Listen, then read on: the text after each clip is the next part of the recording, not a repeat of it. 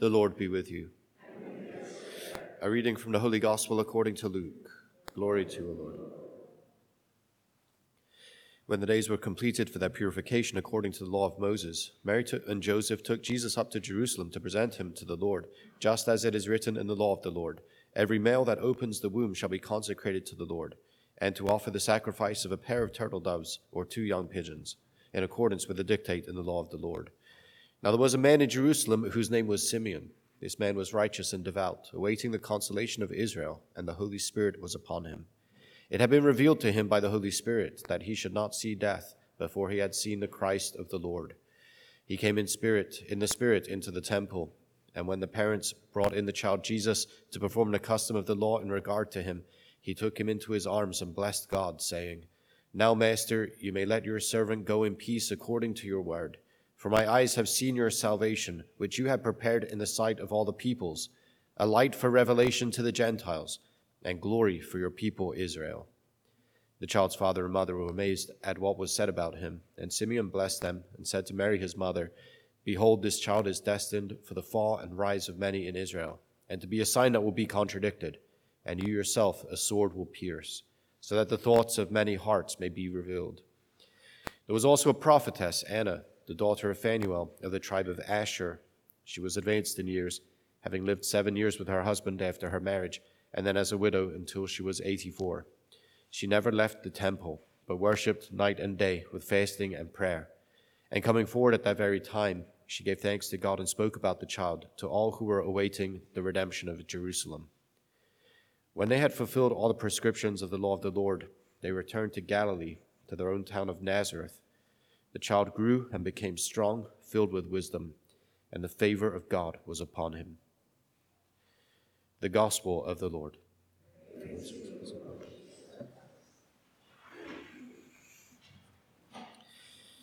Yeah, this is the gospel that gives witness to the presentation of the Lord, Jesus' presentation in the temple. It's also the feast also is known under any number of other titles as well. The Feast of Meeting, which I think is significant because we get some sense of what Jesus is doing in the temple in the first place. I mean, the temple is a place of meeting between God and man. Certainly, the meeting or the coming together of heaven and earth through God's initiative. So God has established His temple so that not simply that He would dwell there, but that by dwelling there, He would be able to continue to inspire and animate the life of Israel through the activity of the temple, and especially through dedicated offerings. And this really is a dedicated offering, right? Jesus is brought to the temple to be presented to the Lord. His life is turned over to God by Mary and Joseph as they present what was necessary for the sacrifice. So the pair of turtle doves or 2 young pigeons are offered in place of his life. Right? The altar of sacrifices is used to offer the life of Jesus, but through this particular offering, these pigeons, these birds, and of course the other title is the purification. Right? The purification of Mary. The time had passed, and so then she's in order to enter back into the common life of Israel and certainly Israel's worship. Then she needs to go through this process of purification. Of course, there is nothing that Mary needs to be purified of, but in that humble submission to the law, and we hear it, right, how many times? 5 times.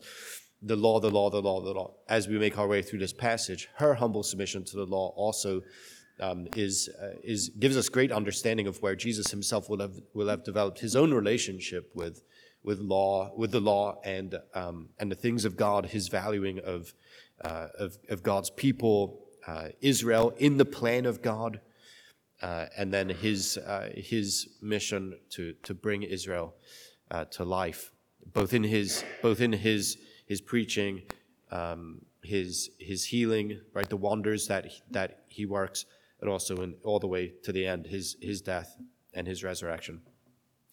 No, of course, yeah, okay.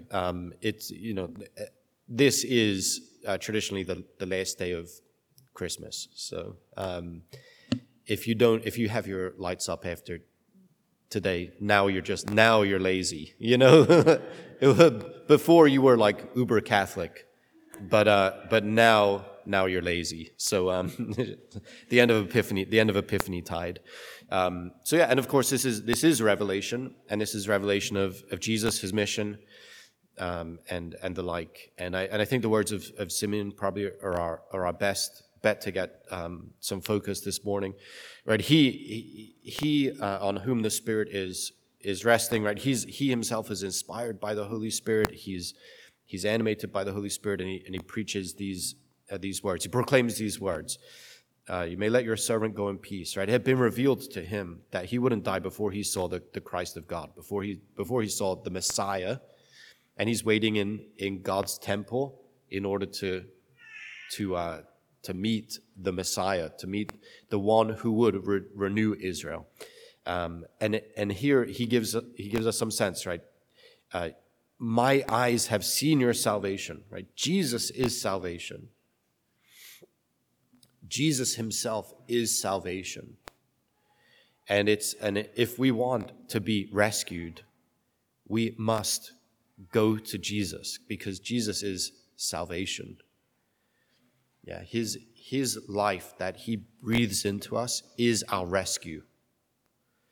So we have to. Can you imagine? I mean, Simeon, he's waiting, right? He's waiting for the Messiah. He gets a baby, Oh well, what does it matter if that's salvation?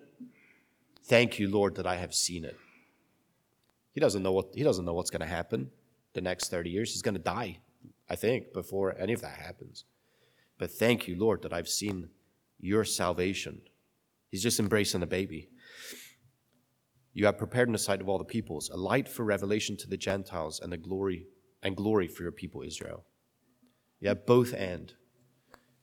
Jesus is there to renew Israel so as to bring the light of God's love to the Gentiles, to the world.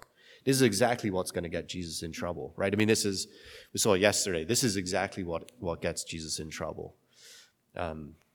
He's not there for to realize the national ambitions of Israel apart from God. No, he's there to reestablish Israel as God's people. Now, okay, we are his new Israel. So this is our charge as well. Yeah, is that Jesus now, yes, is restoring us, and he is making us to be a people that glorifies God with everything we've got. And that glory is best revealed in our dedicated offering to God, right? In our giving ourselves over to him in sacrifice, in offering, and our pledging ourselves to him, committing ourselves to him, and living totally in his service. This is what reveals the glory of God to the Gentiles. It reveals the glory of God to the world, is that we live our lives in offering to him and in service of him. Yeah, so and when we look at the signs that St. John puts together in his gospel, he leads us to see that these glorious signs culminate in the death of Jesus on the cross. This is the glory of God fully revealed. Yeah, so that might sound a little upside down to us. It doesn't really matter. That's ours to embrace. The glory of God that we are embodying as God's chosen people is revealed best in our serving him all the way to death, right? Suffering and the like, all the way to death.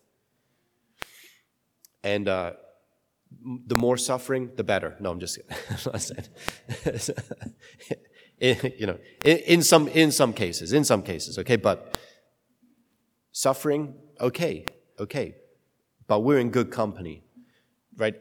The characters that we meet throughout the scriptures, to this point in the Gospel of Luke, he's intent on showing us these are people who suffer well. And they suffer well because they have a call. And they know they're giving their life totally in service of God. That's what matters. We can't allow suffering to derail us, right? We need to keep our focus on God and his purposes.